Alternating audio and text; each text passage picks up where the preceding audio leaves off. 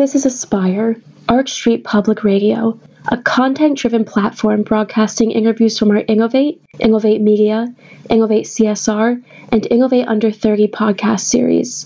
Aspire gives public voice to socially conscious and forward-thinking leaders within the nonprofit and for-profit sectors, academia, journalism, and social entrepreneurship. My name is Robert Rim, Managing Editor for Arch Street Press. I'll be your host today. Today our guest is Dan Weiss, President of Haverford College and incoming President of the Metropolitan Museum of Art in New York City.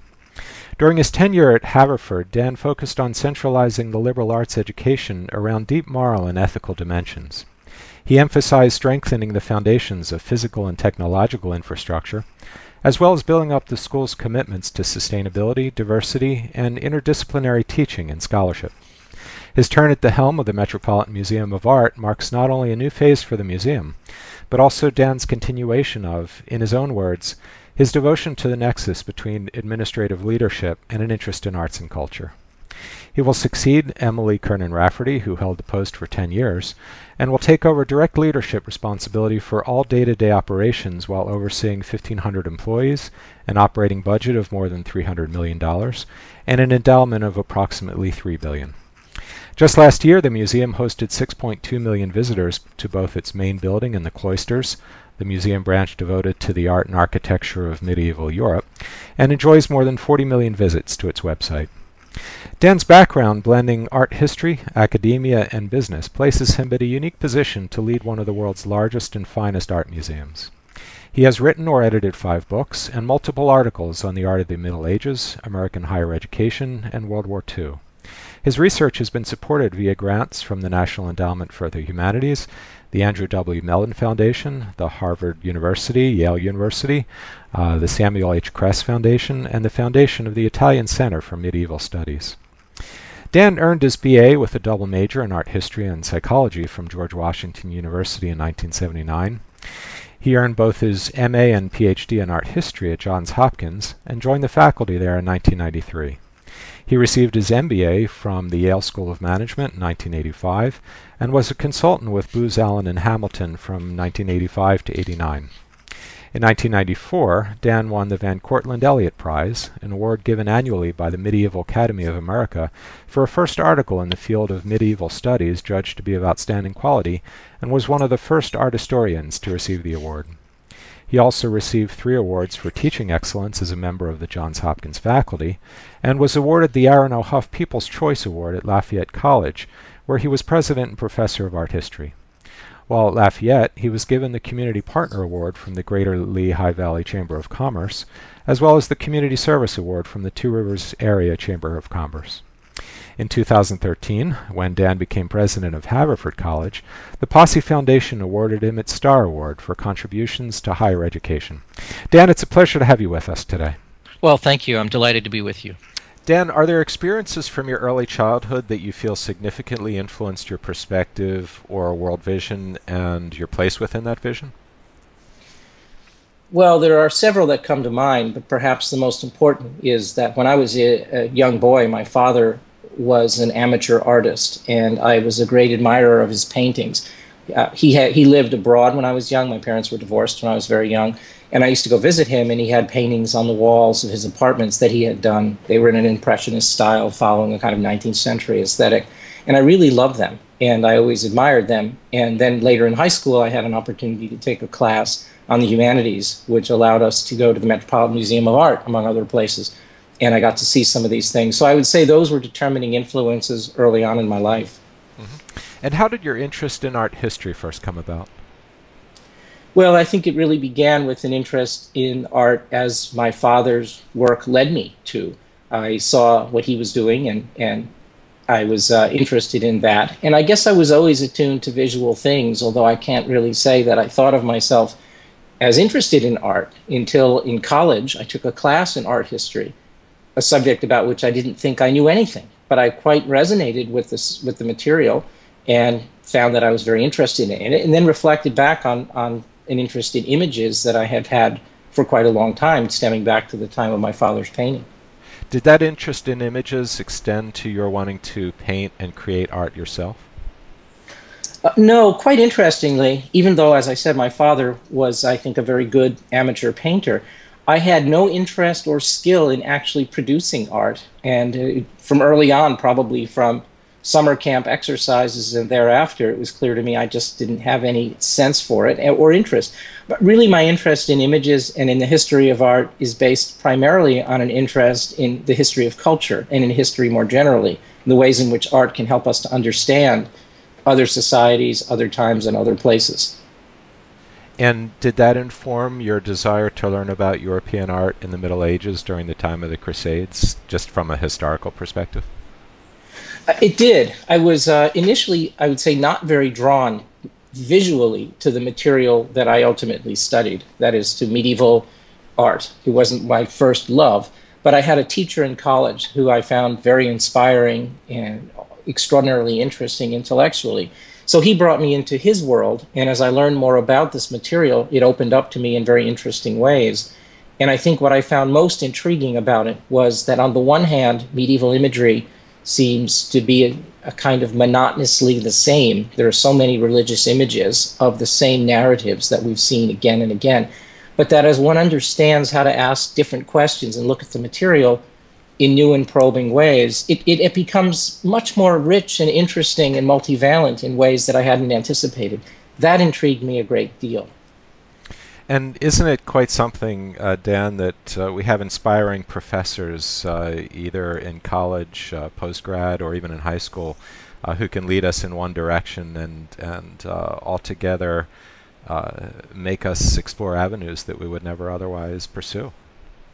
It is indeed. I have spent the last 25 years of my life in higher education, and I really think I was drawn to it because I saw and experienced firsthand the power of that kind of mentoring that can take place in a college or high school setting. For me, it was determining. I was, I suppose, ready at that time for intellectual experiences that would be new, but there was something about the way in which this faculty member engaged passionately in his own work and in his own teaching, and that inspired me to want to learn what he was interested in learning and to be like him. He was so articulate, he was so compelling that I was, I think, transformed by the experience. And as an educator for the next chapter in my life, I was really interested in fostering that kind of experience for others, both as a teacher myself and as an administrator. It's a very powerful thing. And in that next chapter of your life and your love of art history, you worked as an assistant professor of art history at Johns Hopkins, later rising to associate, then full professor, chair of the History of Art Department, dean of the faculty, and then dean of the Krieger School of Arts and Sciences, a title you held from 2002 to 2005. What were some of the major changes you noticed during this time spent at Johns Hopkins from the perspective of professor and leader between your own undergraduate career and those of students whom you taught or mentored?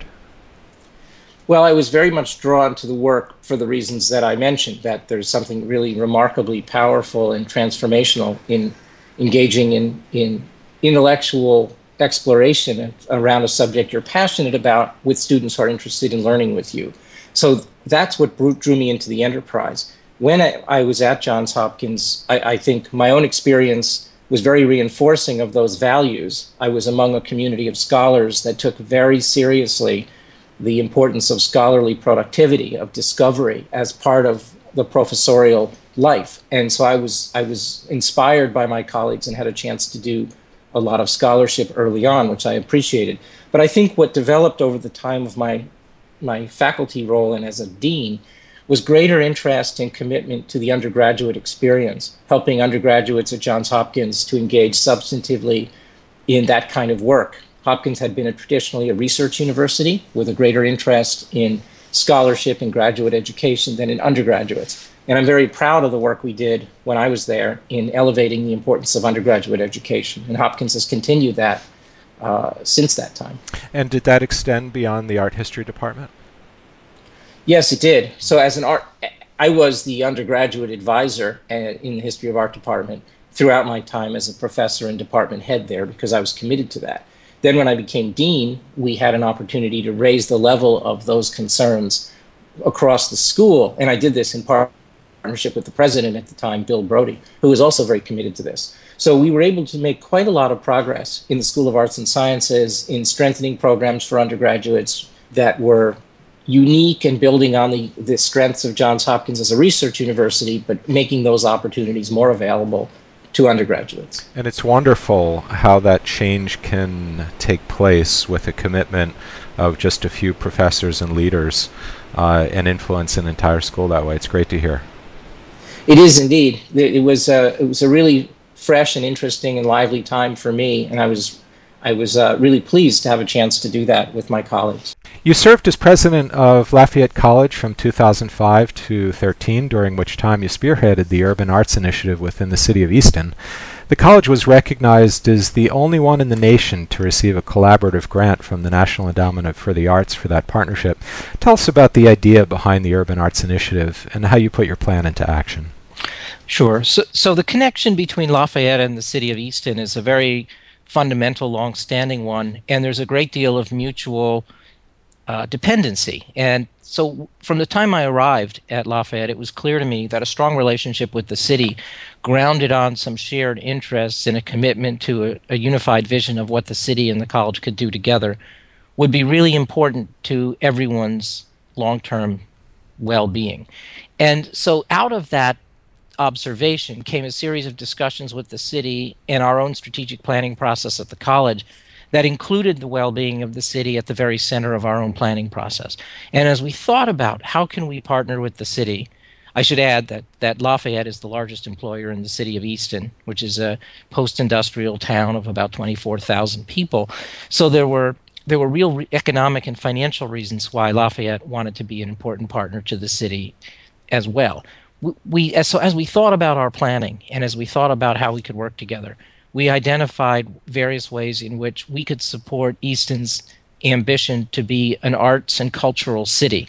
Easton is a little over an hour from New York City. The cost of living is quite manageable. So there are lots of reasons why art and culture were seen to be very positive things for the city to be focusing on. And we began to put in place various initiatives together. And in the midst of that thinking, then Rocco Landesman, who became head of the National Endowment for the Arts, had as his first initiative in that role what he called the Urban Arts Initiative. And it was to provide funding to urban centers to help revitalize the financial and economic core of a city through the use of art. And in Easton, we decided to apply for one of those grants in partnership with the city because we had this very strong foundation. And so we did, and we were the only higher education institution to win, along with in partnership with the city. That's really how it came about. It was an organic development out of a substantive series of shared strategic objectives. And has that program taken off across the country? Have people and organizations bought into this model, which seems like such a natural way to proceed? Well, I think that the particular initiative that Rocco Landesman had implemented, this was a few years ago, was very successful. I think they gave grants to something like 24 cities to develop public art projects that were, again, tied to the development of the urban centers. And so those were very successful in terms of the grants that were given. But over the long term, I don't really know what became of that. I know what happened in Easton, but I'm not sure where those projects are now today. I think generally it's acknowledged in most cities that the arts and cultural presence can help to revitalize cities that are a bit downtrodden or in need of shaping a new identity. The arts are usually at the center of those discussions. Sure. And in your experience, are colleges generally engaged as they could be within the surrounding communities? It varies a great deal. It always surprised me as an academic leader that those issues weren't more in the forefront of the thinking of the college or university. Because after all, unlike many other kinds of organizations, colleges and universities typically stay where they are for centuries. Yeah. And so if the community in the surrounding area is not thriving, the consequences to the college are long-term and significant. Yet, in my experience, there are some institutions that don't pay that much attention to those issues, or they decide to deploy their resources in other ways. Dan, what informed your decision to attend Yale School of Management to earn your MBA? Well, I was at the time actively considering careers in nonprofit organizations as an administrator. I had, by that time, worked at the Kennedy Center for the Performing Arts in Washington, having some business experience there. And then I had gotten a master's degree in art history at Johns Hopkins. And I thought maybe a career, actually I was thinking actively about museums as a place where I might combine my interest in cultural issues with my interest in administration. And the Yale School of Management had focused, and it still does, more broadly than some business schools do, on management and the skills that are transferable across sectors, from the nonprofit to the public to the private sectors. And I was very drawn to that as a general management experience that would be helpful to me. And it was a great experience. I enjoyed it enormously. And what did you take away from your experiences entrenched in the business world, first in the business school and then as a consultant for 4 years with Booz Allen and Hamilton? Well, I learned quite a lot, first of all, about simply the basic substance of business operations. I learned about the kind of fundamentals of effective management. I learned about financial oversight and how to read a balance sheet and an operating statement. I learned about strategic planning and how one can use applied math to make thoughtful decisions around business operations. So I learned lots of the nuts and bolts, the foundational knowledge that is needed for any organization to be effective. Beyond that, I learned some valuable lessons that have served me well ever since. Maybe one of the most compelling is that effective communication, good writing, thoughtful presentations, clarity of expression are essential to any kind of management job, and maybe especially to be a management consultant. Because if you can't get your arguments across clearly in ways that people are willing to engage with, it's very difficult for them to want to support what you're proposing, particularly if you're making difficult recommendations. So when I was at Booz Allen, we spent rather a lot of time at the management consulting firm thinking carefully about how to give good presentations, how to communicate clearly. Because if our clients weren't willing to support us and those recommendations, we were unlikely to be able to be successful. So I learned all of those things in my years at both the Booz Allen and at Yale. And in general, what's your assessment of the students' abilities to communicate, both when they're undergraduate and graduate students and when they get out into the world? So often it seems that good writing skills and communication are relegated to second, third, fourth place. I agree. I find it very disappointing that students very often don't recognize how important these skills are in life and in school. And so they tend to be writing less so than oral communication, but they tend to be less seriously pursued than they should. Most colleges, certainly the ones I've been associated with, and particularly small colleges like Haverford, place a very high premium on written communication, helping students learn how to write effectively in various contexts. And that's a hugely valuable thing. So I think the writing issue is a national problem. Most people recognize that students don't come out of high school with the basic writing skills that they really probably should have, but that serious students in college have ample opportunities to address them. Oral communication is, I think, a different matter. I'm always struck by the fact that young people especially, but lots of people, take so much time and attention in their appearance. They're so careful to be fit and healthy and to dress well and to look good and to have a nice haircut. Yet they think not at all about how they sound when they speak. And they may fall into verbal tics where they use the word like 3 or 4 times in every sentence. And they don't recognize how diminishing that is of their presentation, especially in a business setting. And so I often try to talk to students about that and remind them of that. But it is something that is neglected, I think, across the board. Yeah.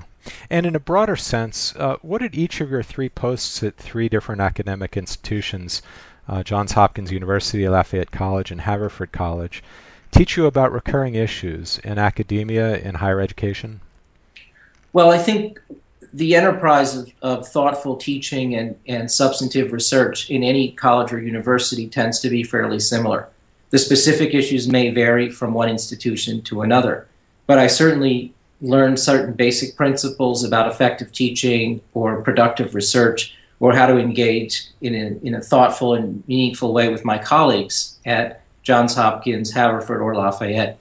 And so I would say the different kinds of cultures that I encountered in these places were less meaningful than the central kinds of shared objectives that we have doing this kind of work. And did your mission as a leader change from school to school, or do you find that they overlapped? Well, my role has changed a little bit. I would say as a small college president, which I've done now at Lafayette and at Haverford, that job is in some ways quite similar, though the cultures are different and the specific issues that we face are different. But the job isn't that different. So I felt that when I arrived at Haverford, I had a pretty good sense for generally what's required to be a college president. When I went from being dean of the School of Arts and Sciences at Johns Hopkins to being a small college president, I actually wasn't fully prepared for how different those jobs were. I thought that I had it figured out pretty well, but the first year or two at Lafayette, I was doing quite a lot of learning about new things that I hadn't anticipated, which was fun. It was interesting. Yeah, and I was going to say, people can look at that in one of two ways. It can, in fact, be exciting and fun, or it can be intimidating and sometimes depressing. So is that part of your personality, or are there things that you can suggest one does under those circumstances to, in fact, make it fun and exciting? Well, sure. I guess one of the lessons that I learned, particularly at Booz Allen as a management consultant, is that there are certain basic skills that will help you to be successful in an administrative or leadership setting that are absolutely transferable, whether you work at General Electric or Yale University. And those skills I developed, or at least I began to develop when I was doing management consulting work. And then each place I've been since, each of them has their own challenges, each of them has their own substantive issues that have to be mastered. There is a way forward if you learn those basic skills. So for me, that includes learning how to listen really thoughtfully, to listen very carefully to what other people have to say, and not just wait for them to pause so that you can say whatever it is you want to say. Very often, the knowledge that one needs to have to be successful in leading an organization resides with the people all around you. And if you can simply learn to listen carefully to what they have to say and to discern the best ideas and to think critically around those ideas, you very quickly can master what the culture is and what the issues are, but also identify good solutions. So thoughtful listening, in a kind of sometimes described as athletic listening, where you're really actively engaged in taking in what you're hearing, that's a very important skill. Helping to focus on where the talent resides around you in an organization is another skill that I think is very important. Who are the people that can most help the organization be successful? And are you giving them opportunities to develop professionally and to cultivate their own skills and their own leadership aspirations? And if you can do that well, then there's great leverage in helping an institution to be stronger, whatever the issues are, whether they're at a Johns Hopkins, a Lafayette, a General Electric, it doesn't matter. And so I've learned some of those lessons early on, and I've tried to practice them wherever I've been. Yeah, and tying into that, you co-hosted a conference called The Future of Liberal Arts College in America with Rebecca Chopp in 2012 to spark a dialogue about changing fundamentals in liberal arts academia. Johns Hopkins University Press later published the book you co-edited with Rebecca, Remaking College, Innovation in the Liberal Arts. Share with us the major points of both the conference and the book, if you will. Sure. Well, so that whole activity, that whole process came out of my thought that we're entering into a very difficult and challenging phase in higher education. This was just following the economic downturn of 2008. And all of us at our colleges and universities were thinking about similar sets of issues. And so the question was, what kind of shared learning is there if we can bring together people who are involved in leading institutions facing similar kinds of issues, but who have their own approaches and their own specific contexts? Can there be valuable shared learning? So I reached out to Rebecca Chopp, who was then president of Swarthmore and a good friend, and we started on this idea of organizing such a conference. But the idea was to invite people who are actively leading institutions at the time. We weren't interested as much in hearing what critics or scholars had to say about higher education, interesting though that is. We wanted to hear what decision makers had to say. What are you going to do tomorrow about balancing the budget? How do you think about investing in technology? What are you doing about that right now? So all of the people we invited, save one or two, were sitting presidents. And we brought them together at Lafayette to have several days of this kind of discussion, and it was enormously valuable. The quality of interaction was very high. We chose people that we knew would be interesting and thoughtful, and out of that came a great deal of enthusiasm for putting these ideas in a more formal context. And so we spoke with the editor, the publishers at Johns Hopkins, and asked them if they'd like to do the volume, which they did. And so it turned out to be a really valuable experience for everybody involved.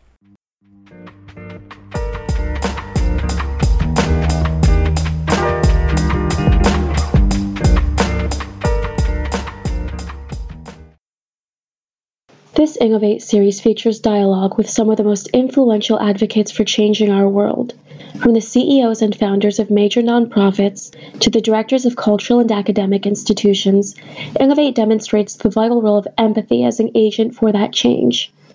Innovate and Aspire are produced in partnership with Ashoka, Innovators for the Public, the Kellogg Fellows Leadership Alliance, and the Philadelphia Social Innovations Journal, and presented by Arch Street Press and the Public Radio Exchange.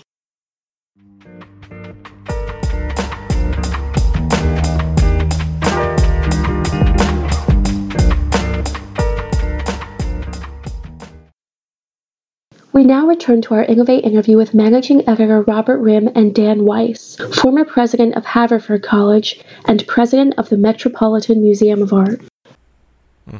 And when we're confronted with things like the Great Recession, administrators can go in one of two ways. They can often retrench, cut budgets uniformly, or they can try to stabilize things, look ahead, and continue the investment in the future. How would you address that particular aspect and those possibilities when confronted with something like a recession? Well, we were confronted with a very substantial recession. And so I think one of the things that came out of the 2008-9 experience was this was not any ordinary recession, that this was the most significant economic downturn in the United States in more than 5 decades, and in higher education, probably longer than that. So one might think of what we did about it, or how we think about what to do, over a series of phases. The first phase was, what do we have to do right now to balance our budgets and to make sure we can meet payroll?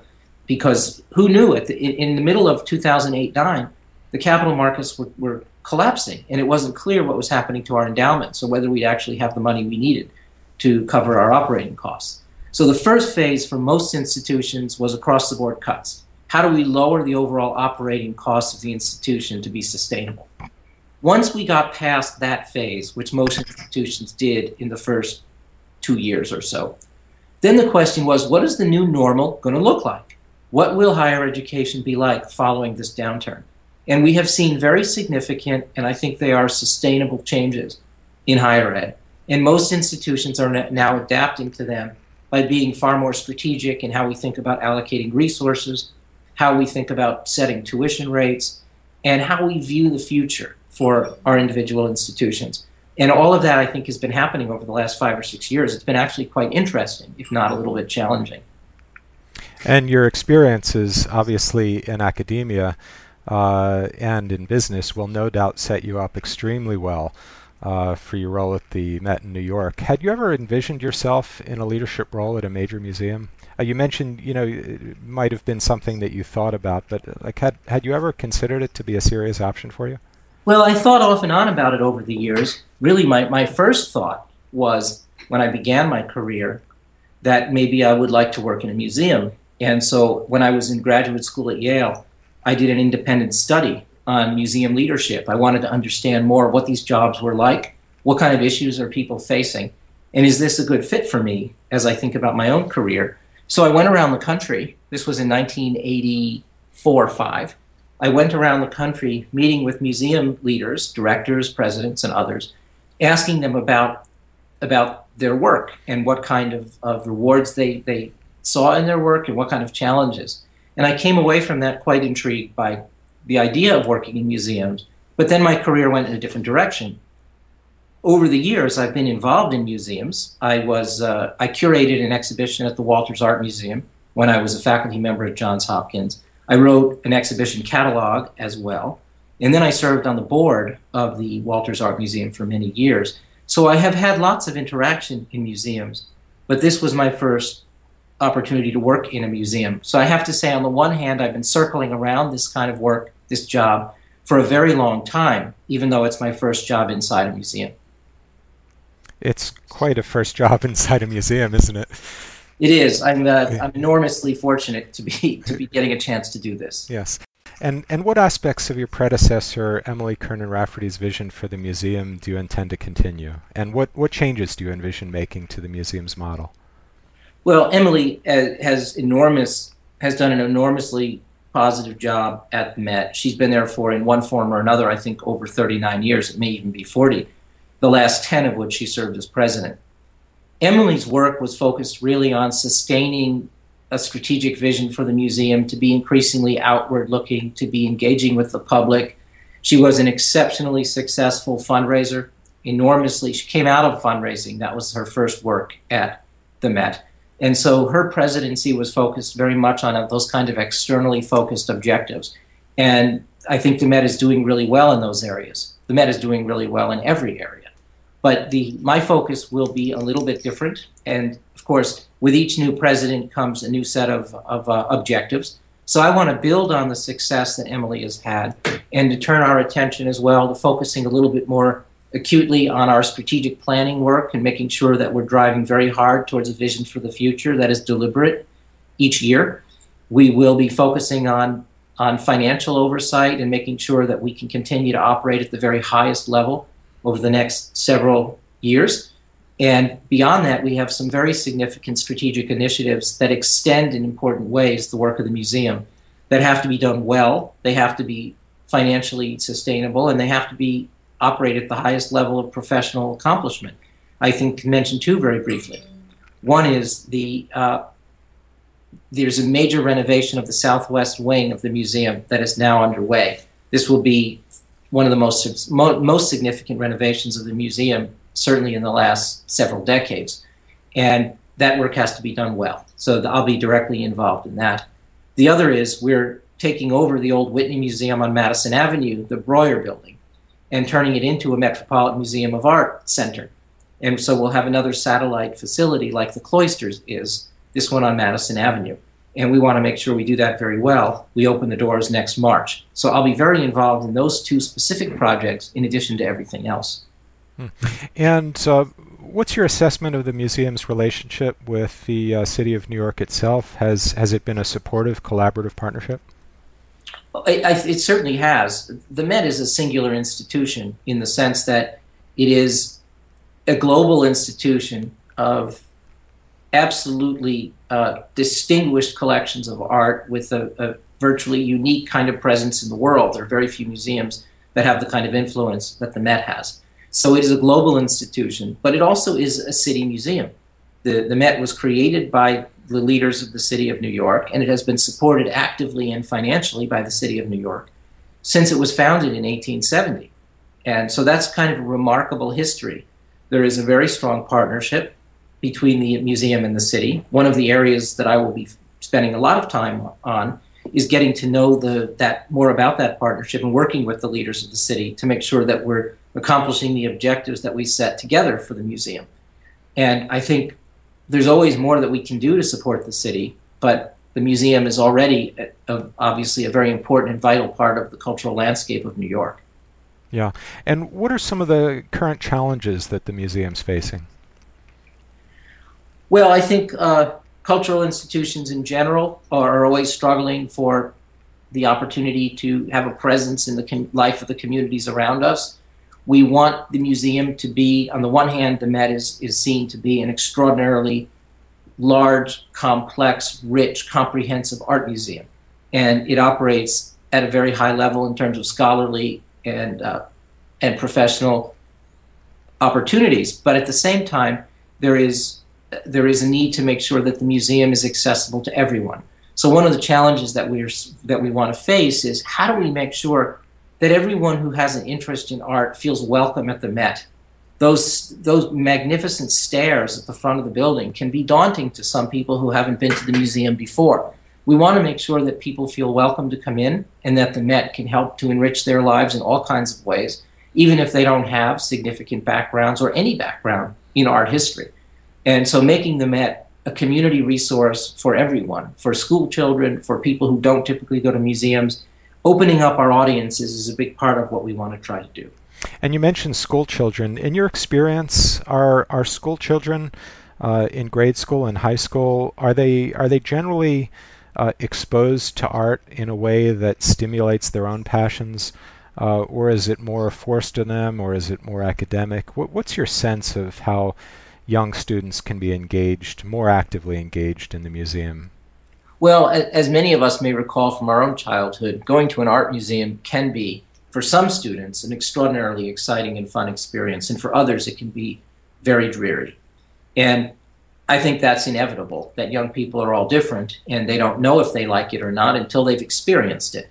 So our goal is to give all students an opportunity to see a museum on its very best footing for them, which is to say that we want to develop programs and tours that allow students to see art in ways that makes it interesting to them, even if they're not particularly prepared for that. That is to say, it's a new experience.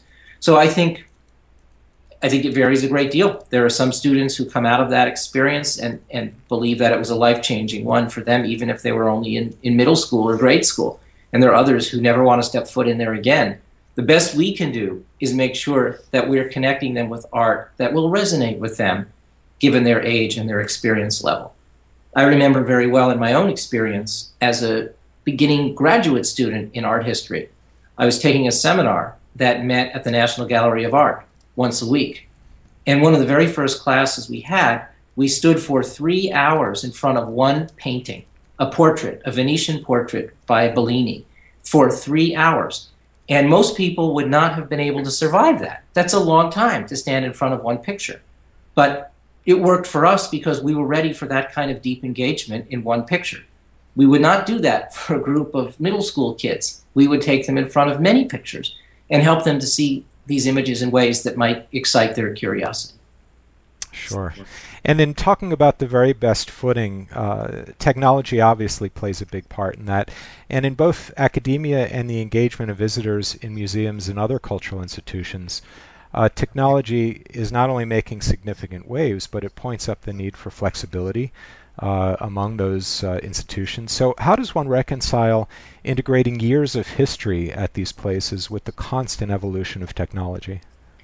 Well, there's a great paradox in that. On the one hand, the museum's fundamental objective is to connect people in transformational ways to works of art, front and center. That is to say, there's no substitute for coming to a museum and standing in front of a work of art and having a special experience with that object right in front of you. On the other hand, technology provides access to people around the world to works of art and to knowledge that is an enormously valuable tool. So at the Met, as at most art museums around the world, we're investing in new technologies, digital media technologies, that allow people to connect with art in interesting and stimulating ways that should complement their experience of the museum itself, that should heighten their curiosity, enrich their understanding, so that when they walk into the building and they see the works of art themselves, they'll have a heightened appreciation for them, while at the same time acknowledging that many of the people who come to our website, of the 40 million a year that do, may not ever have the opportunity to come to the buildings of the Met. They may only ever see them via the internet or through our website. And so we want to make sure that the quality of that presentation and the richness of what's available will be worth their time and effort. And I think technology is moving so quickly, both in terms of the quality of what we can present and the interesting ways in which we can format it and make it accessible, that we're able to accomplish those two goals in ways that are increasingly complementary. And it would seem that technology companies would be eager to work with organizations like the Met, and they can then in turn share those experiences with smaller institutions who may not be able to afford the things that the Met can. Yes, I think that's right. The Met is, in many areas, and certainly in technology, identifies itself as an institution that should be a leader. Because the size and scale of our operation and the size of our budgets, there is the opportunity to lead, to develop new approaches and innovative new ways of connecting people to art. And then those best practices can help be shared by other institutions that may be more resource constrained. That is a responsibility that the Met has always felt, that it should be a leader. And thinking back in each of your own career directions, it seems like your life has set you up so ideally for what you're about to assume. So just kind of stepping back, Dan, what advice do you have for young professionals who may have found their passion but are unsure of the proper path to follow to achieve their goals, whatever they may happen to be? Well, I think about these issues a lot, primarily because as a member of an academic community, I'm advising students very frequently. I think the best lesson that I can give is that very often, most of the time, the career that you're likely to have is not one that you anticipate, that life is full of surprises. And in fact, it is the journey, not the destination, that matters the most. So if you can identify those things that are most important to you, to find a passion that really interests you, and throw yourself into doing that work and doing it well, then the opportunities that will come out of that, one after another, will almost certainly lead to a path that is rewarding and full of very interesting opportunities. That was certainly the case for me, but I never would have contemplated how one particular position led to another. What I did do was try to maintain close contact with what's important to me, and I did the best I can at each step to do those things well. And as I did those things, my learning evolved, so my own sense of what was interesting and important has changed. But I've grown, and I've also then had opportunities that I did not anticipate. And I think that's really what a successful and productive career looks like. That journey from one moment to the next that in retrospect seems so obviously connected, but not necessarily from the vantage point of your departure. And to keep an open mind all throughout the process. Yes, exactly right. That the world will present to you all kinds of interesting opportunities that if you're open to them, they can enrich your life in myriad ways. And if you're not, you won't even know they passed you by. Wonderful to hear. Well, the best way to reach Dan and to find out more about his work is to click on the webpage links above this podcast for further details. Dan, we're very grateful for your work over the years and wish you all the best at the Met. Well, thank you very much, Robert. I enjoyed talking with you. Thank you for joining us today. Our library of interviews and a range of further resources may be found at archstreetpress.org or prx.org.